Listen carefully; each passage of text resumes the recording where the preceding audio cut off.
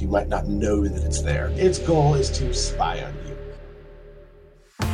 I get it. We all love free stuff. Maybe your employer just handed you a phone or a laptop. Lucky me, you said, wow, this is wonderful. You just got a gadget worth $1,000, all without spending a dime. But remember, nothing in life is free. Every gift comes with strings, and in this case, you might be paying with your privacy. Let me explain. Say your boss hands you a laptop or even a wearable device to track your movement.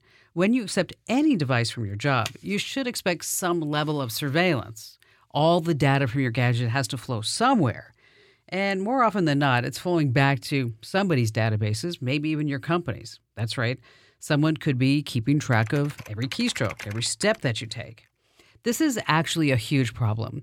Now that countless people are working from home and using company-provided laptops and phones, we're seeing the startling rise of something that's called bossware. Okay, never heard of that before? It covers all the apps, gadgets, and software to watch over workers, primarily those working from home. At first glance, it does make sense. Managers want to make sure that their workers aren't monkeying around when they should be doing their job. But of course, it's not that simple, especially when it comes to cybersecurity. There are a ton of different opinions on employee monitoring.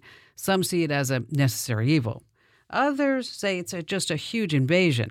But regardless of what you think, we can't avoid the facts. Bossware puts workers at a big risk. And I'm not talking about all the phishing attempts that can take down people's devices and accounts. And if you're working from home, an attack on a company-owned device that you're using could actually get into your home network and all your devices and all your files and everything attached to it. What I'm talking about here is invasive time tracking and productivity tools. It can completely invade people's boundaries. Let me give you an example. Back in 2013, BP America started handing out Fitbit trackers to its staff. This is great, right? The company wants everybody to be happy and healthy. Well, soon the company was tracking data on their employees' fitness, sleep quality, fatigue levels, and even location. And at some point, it makes you wonder, why does my boss really need to know where I eat lunch on the weekends? And why do I have to share my sleep schedule with them? And I bet you might be thinking, well, if you don't want to give your private information out, just opt out. Not that easy. Sometimes you're required to take part. Here's another example. Straight from one of America's most prestigious universities, Dartmouth College. Let me set the scene. Dartmouth would ping students' computers and smartphones with information about their course materials. The students would get these notifications at all times of day, even when they were taking exams. The trouble started last spring. Thanks to the pandemic, exams were held remotely, of course. But proctors kept a close eye on the exams to prevent any possible cheating. This led to a huge fiasco that endangered the future of over a dozen students. Basically, Dartmouth's system was watching over students and noticed that they were getting notifications. It thought students were secretly accessing course materials while taking those online exams. The students' futures were threatened, maybe even thrown out of Dartmouth, all because of an error from a surveillance system. But here's the deal. Surveillance software infiltrates all facets of our daily lives, even schools, and some of it really could be getting out of hand. You could say, oh, well, this is happening in China. Well, here's the deal. Take Canon's Chinese offices. You might be sitting there saying, well, that's China. That's not here in the United States. Here's what happened. Canon set up IA cameras that demand employees smile, that's right, before they're allowed to enter the facility. So if you're having a bad day and smiles are just hard to come by, good luck getting your paycheck. Bossware opens up a whole new world of privacy invasions too. CCTV cameras track lunch breaks, mobile apps can watch your every movement. It's like that old Christmas song about Santa. Just swap out Santa with your company's name and you could feel eyes on your back whenever you're working. In today's episode of Kim Komando Explains, we're going to get into the sticky world of bossware. You're going to learn how it affects you, what your company knows about you, and how all this stalkerware works. This stuff touches nearly every aspect of your life. I mean, even kids are at risk for this. Think about child safety apps that are designed to help you keep an eye on your kid. Where exactly does all that data go? And what about social media monitoring, stalkerware, home monitoring systems? The closer that you look at spyware, the more murky and invasive that it gets. So stay tuned and listen in. as Allie, our amazing content queen, and Mike, our vice president of production, and he's just a great guy, can be delving into your privacy and how it's on the line.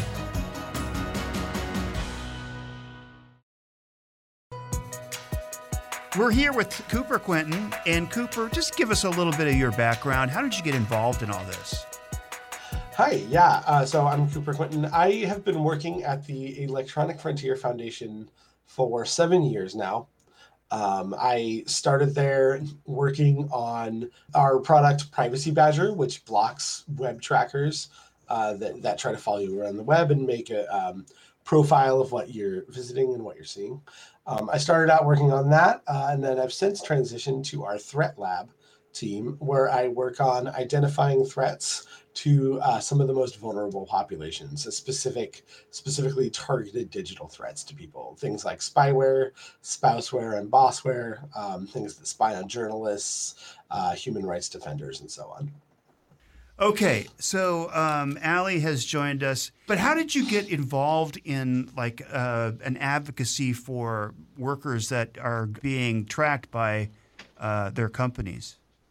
What made you decide to go that route?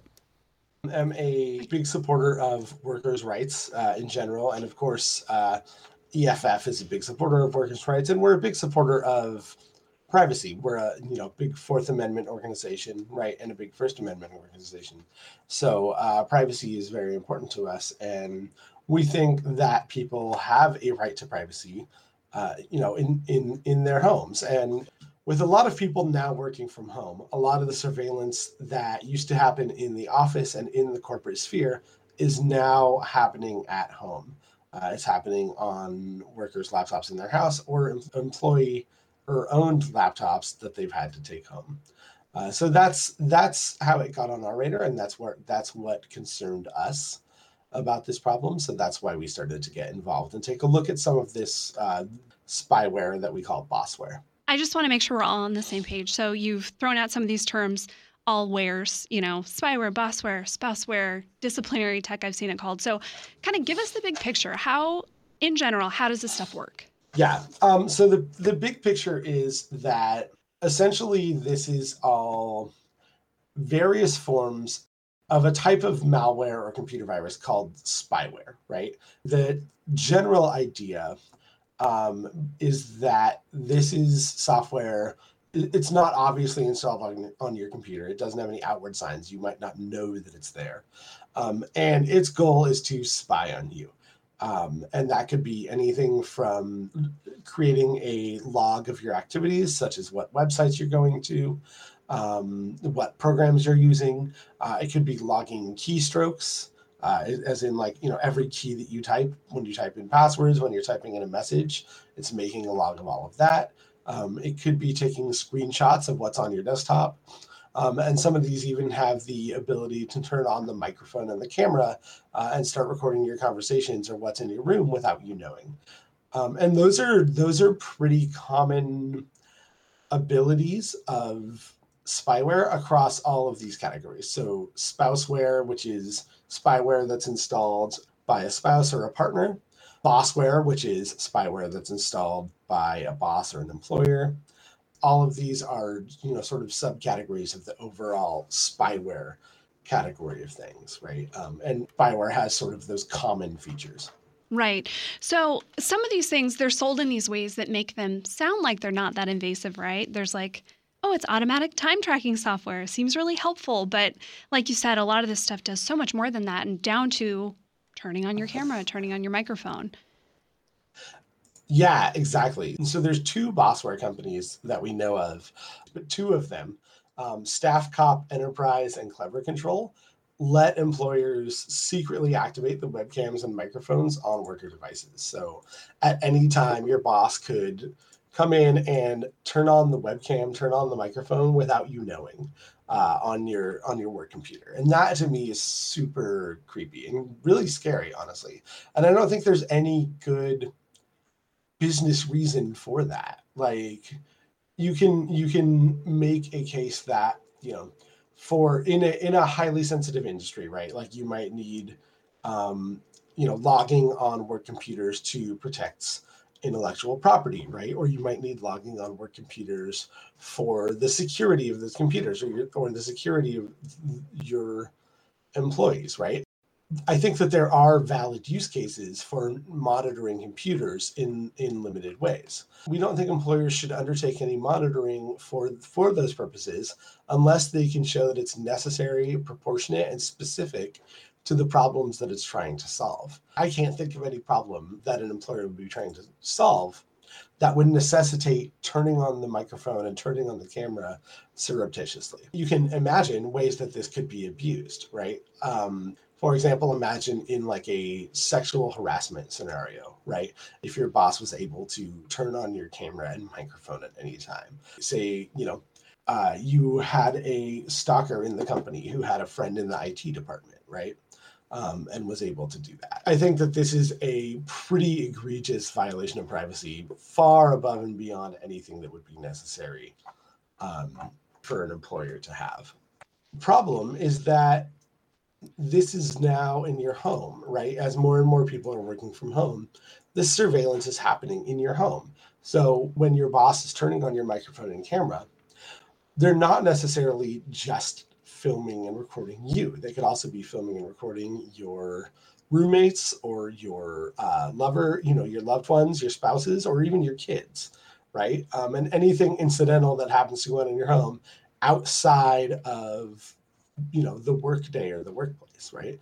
And that to me is especially egregious. Yeah, and this software is all more popular than ever because of the pandemic and, seemingly this idea of, well, our workers are at home, so we need to keep an eye on them. We can't do it physically. Let's do it virtually. I saw a study, it was from a few months ago, but it said 1 in 5 companies surveyed said they were using some kind of remote monitoring.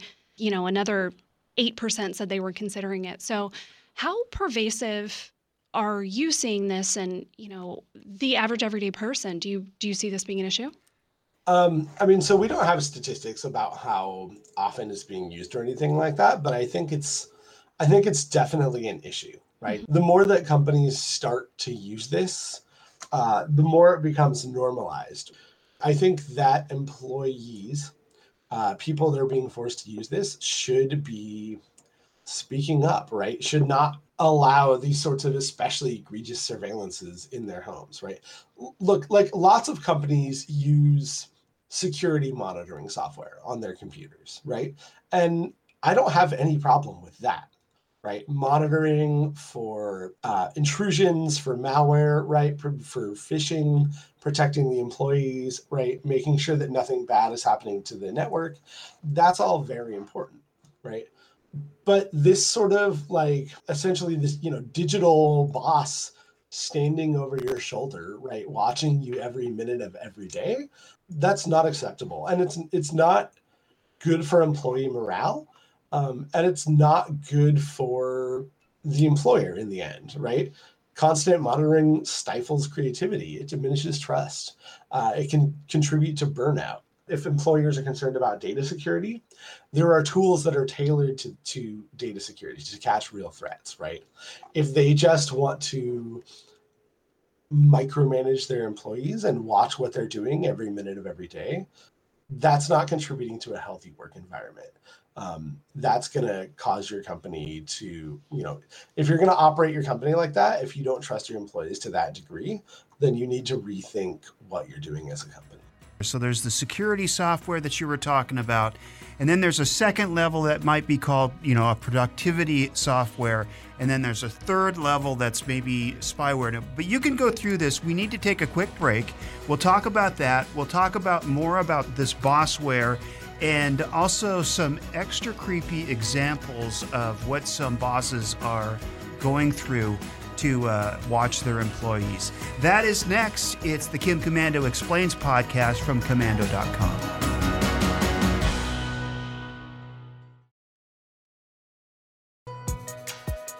Welcome back to Kim Komando Explains. We're talking with Cooper Quinton, who is with the Electronic Frontier Foundation. Cooper, you were talking about security software, even productivity. Is productivity software going too far? I think that depends, right? It depends on how it's used and what your company looks like, right? My dad used to be in construction, and he had to fill out timesheets that were broken down into 5-minute increments. And this was for the purposes of billing, right? Because they had to bill clients, 15 minutes actually. He had to fill out pretty extensive timesheets. And lawyers a lot have to do this too, right? If these are sort of thought of as digital timesheets in a, industry where that sort of, really granular timekeeping is already the norm and is, somewhat necessary, then I don't know if there's any particular problem with that. As long as the employee knows about it. Now, as long as the employee knows about it. Are you guys against exactly. monitoring an employee without them knowing about it? For the most part, yes. So as I had said earlier, if there is a valid use case that the company has, like say the company, specifically suspects that this person is data that they are stealing or leaking from the company, has sensitive data, right? Is performing a specific investigation, right? If there's probable cause and if this surreptitious monitoring is necessary and proportionate and specific to this problem, then I think you can make the argument that secret monitoring is necessary, right? But that would be on a case-by-case basis, right? I think that secretly monitoring all your employees all the time, I don't think there's any good reason for that ever. Well, yeah, and then you go to that very scary example of someone just listening and watching to someone all day long. And, we haven't talked about this yet. All of this is legal, right? You probably agreed to this when you signed a contract. Yeah, unfortunately, all of this is legal.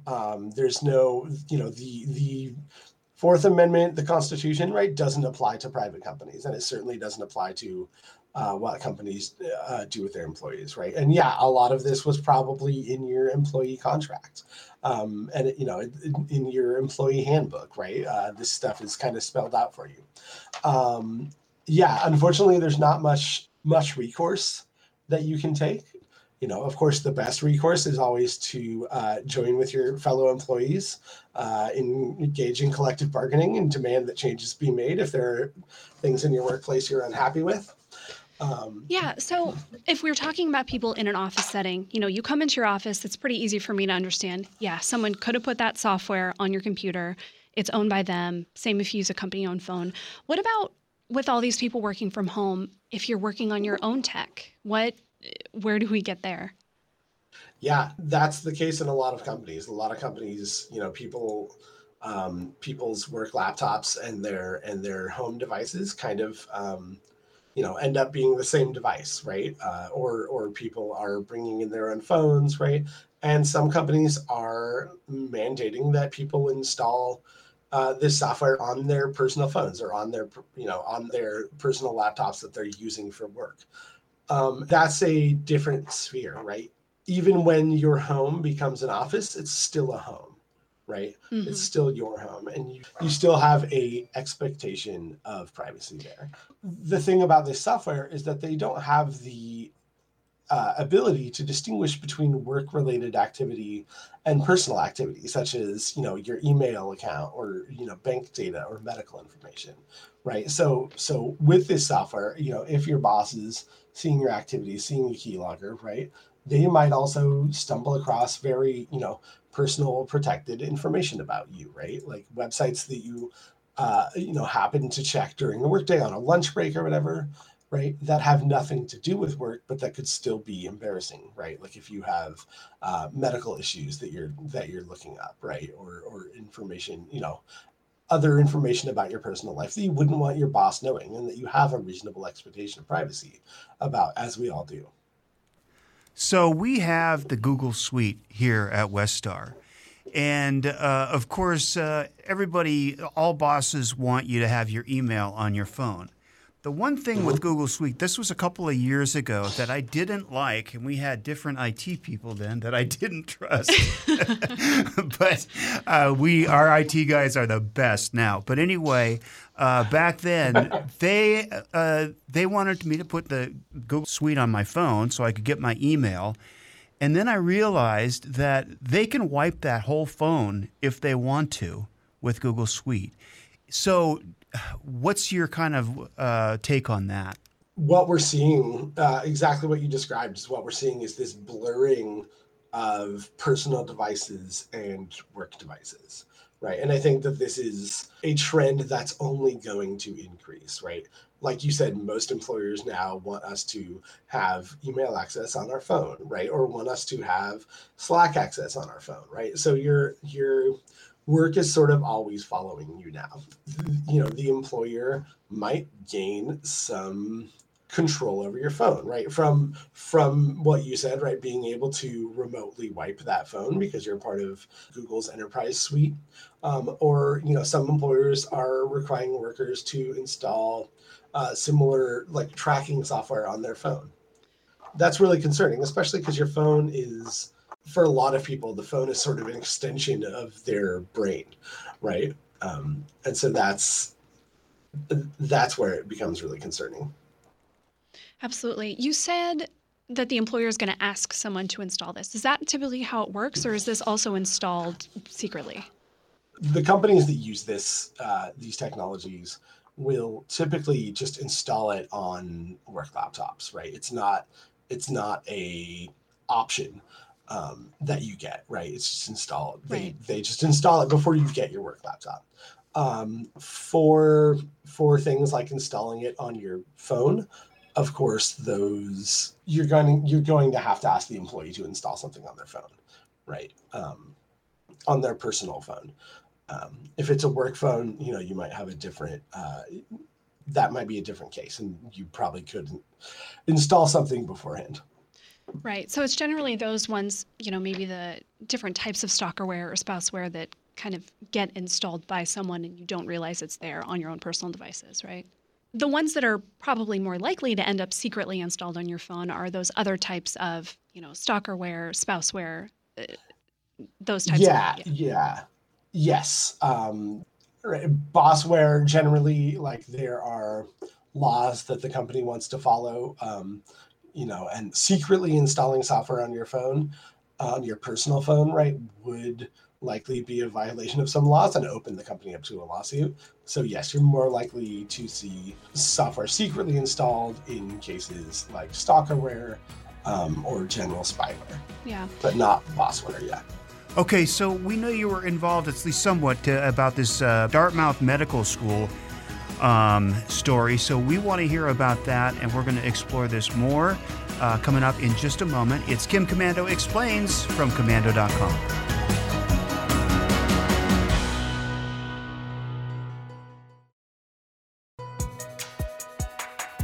Hey, welcome back to Kim Komando Explains from Komando.com. We're talking to Cooper Quinton. He's with the Electronic Frontier Foundation. And specifically, what's your job there? I am a senior staff technologist working on the EFF Threat Lab. And you were somewhat involved with this thing that happened at Dartmouth. Can you tell us that story? What happened and what was the result? Yeah, certainly. So what happened at Dartmouth was that Dartmouth is using this software called Canvas. And Canvas is remote learning software that lets users take tests, lets users review study materials, and all of the things that you would need to do if your school is not physically in session, as almost all schools were in 2020 over the COVID lockdown.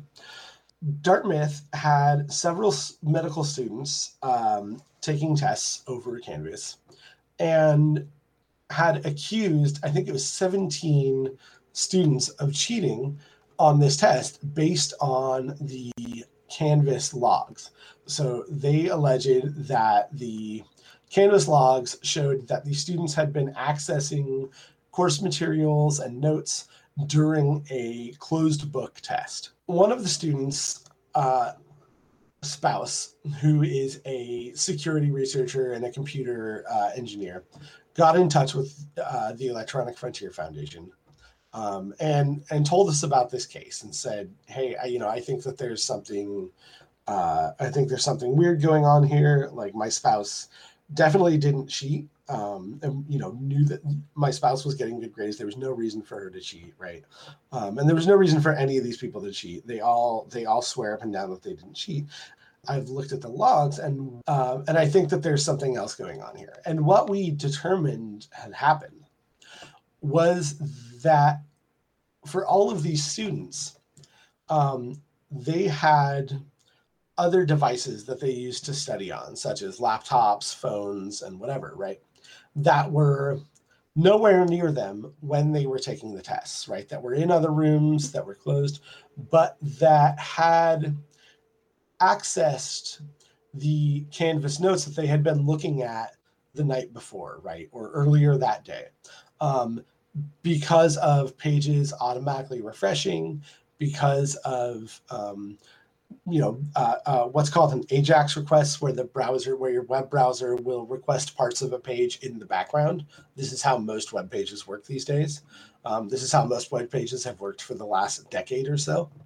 We determined that that was what was going on, that these pages were being loaded in the background by devices that were still turned on, but not not necessarily in the test taker's possession, right?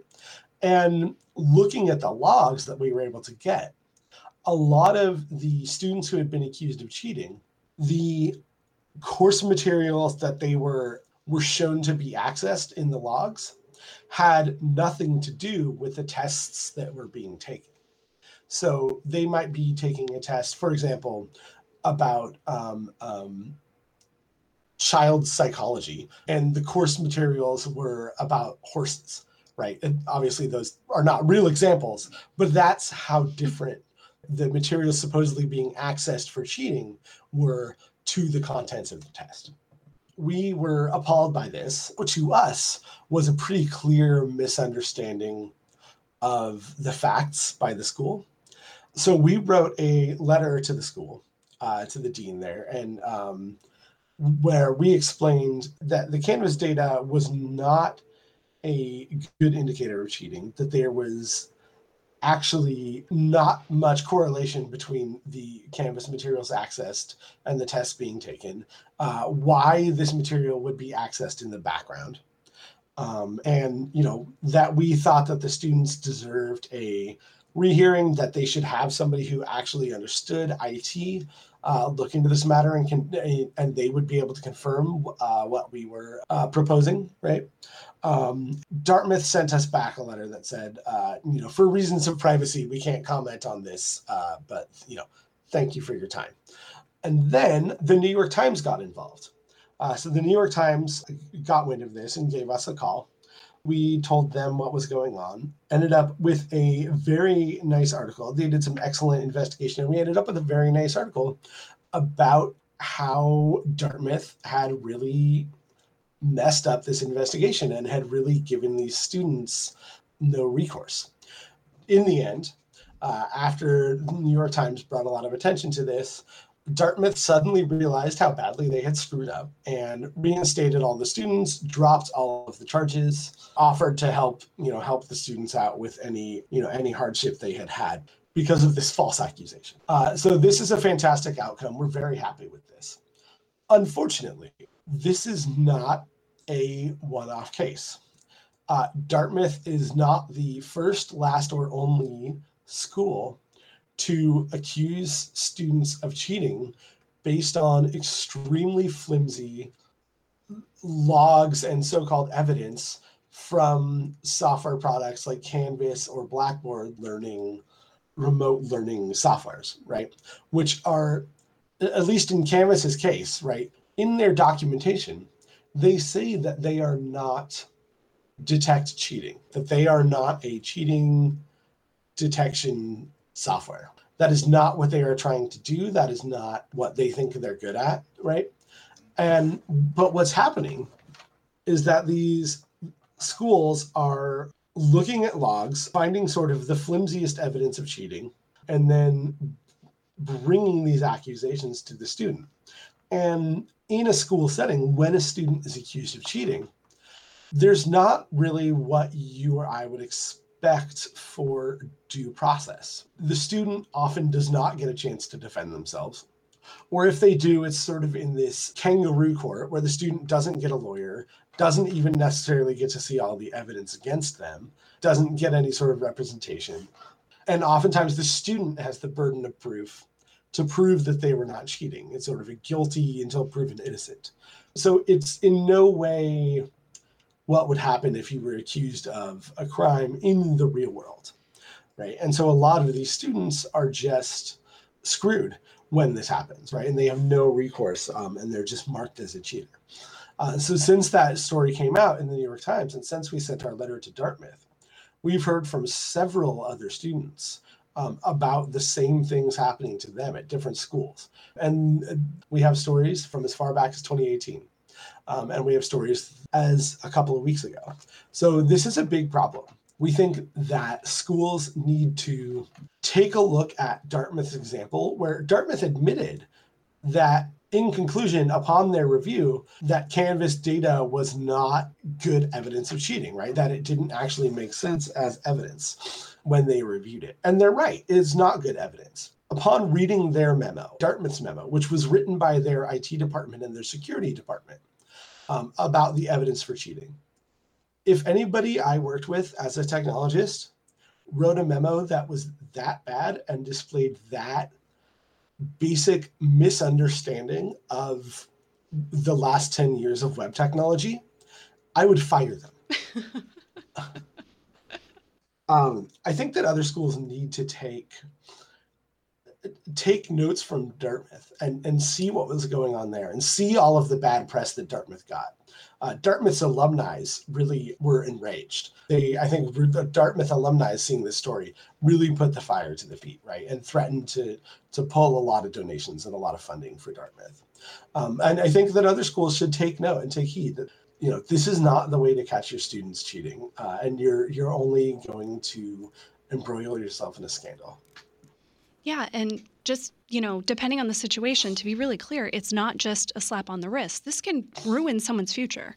Yeah, absolutely. Right. This goes anywhere from you get a scarlet letter on your transcript, right, that says that you're a cheater. And then, anywhere you have to show your transcript to, if you want to, continue on, if you want to go to grad school, if you want to get a job that wants to see your transcript, right, they're going to see that you're a cheater. Two, people can even get expelled over this, right, kicked out of college. And then, and then you're really screwed. So yeah, this can affect people for the rest of their lives. This can affect people's careers. If you've got massive student loans out for college and now suddenly you're kicked out of college and can't get into another one and can't finish your degree, right? Like this, it's not trivial. It's not a slap on the wrist. And then we swing back around to Bossware, which they say, yes, this is for keeping an eye on people. You said before, really what you can do is get with your coworkers, decide we don't like this. Is there anything else that people can do or any steps that you recommend anyone listening thinking, I really don't like this. I don't like the idea of this. I don't want to be tracked. What can people do? Well, first of all, try to find out if your company is using this stuff, right? Go to HR, look in your employee manual, right? If you're friends with the IT people, right? Any of them, ask them, right? You should be able to find out this stuff, or if your company announces that they're thinking about using some of this stuff, you can try to get together with some of your coworkers, write a letter or make it clear that this is not how you think the company should operate. Of course, if you have a union, you can go to your union, right? If you have a smaller company, this might be easier. If you have a larger company and you don't have a union, right, you might have trouble finding that leverage, unfortunately. Yeah. But always vote with your feet, right? Or some of us can vote with our feet. If you can, this is happening at your company and you can leave your job, right? And you think that this is a bridge too far for you, right? That's something that you might consider. Of course, not everybody can leave their job. And especially, in times of high unemployment, leaving your job is not necessarily a good prospect. And if, unfortunately, that's when employers can get away with some of the egregious treatment of their employees, when employees are kind of stuck in that job. Right. So that's unfortunate.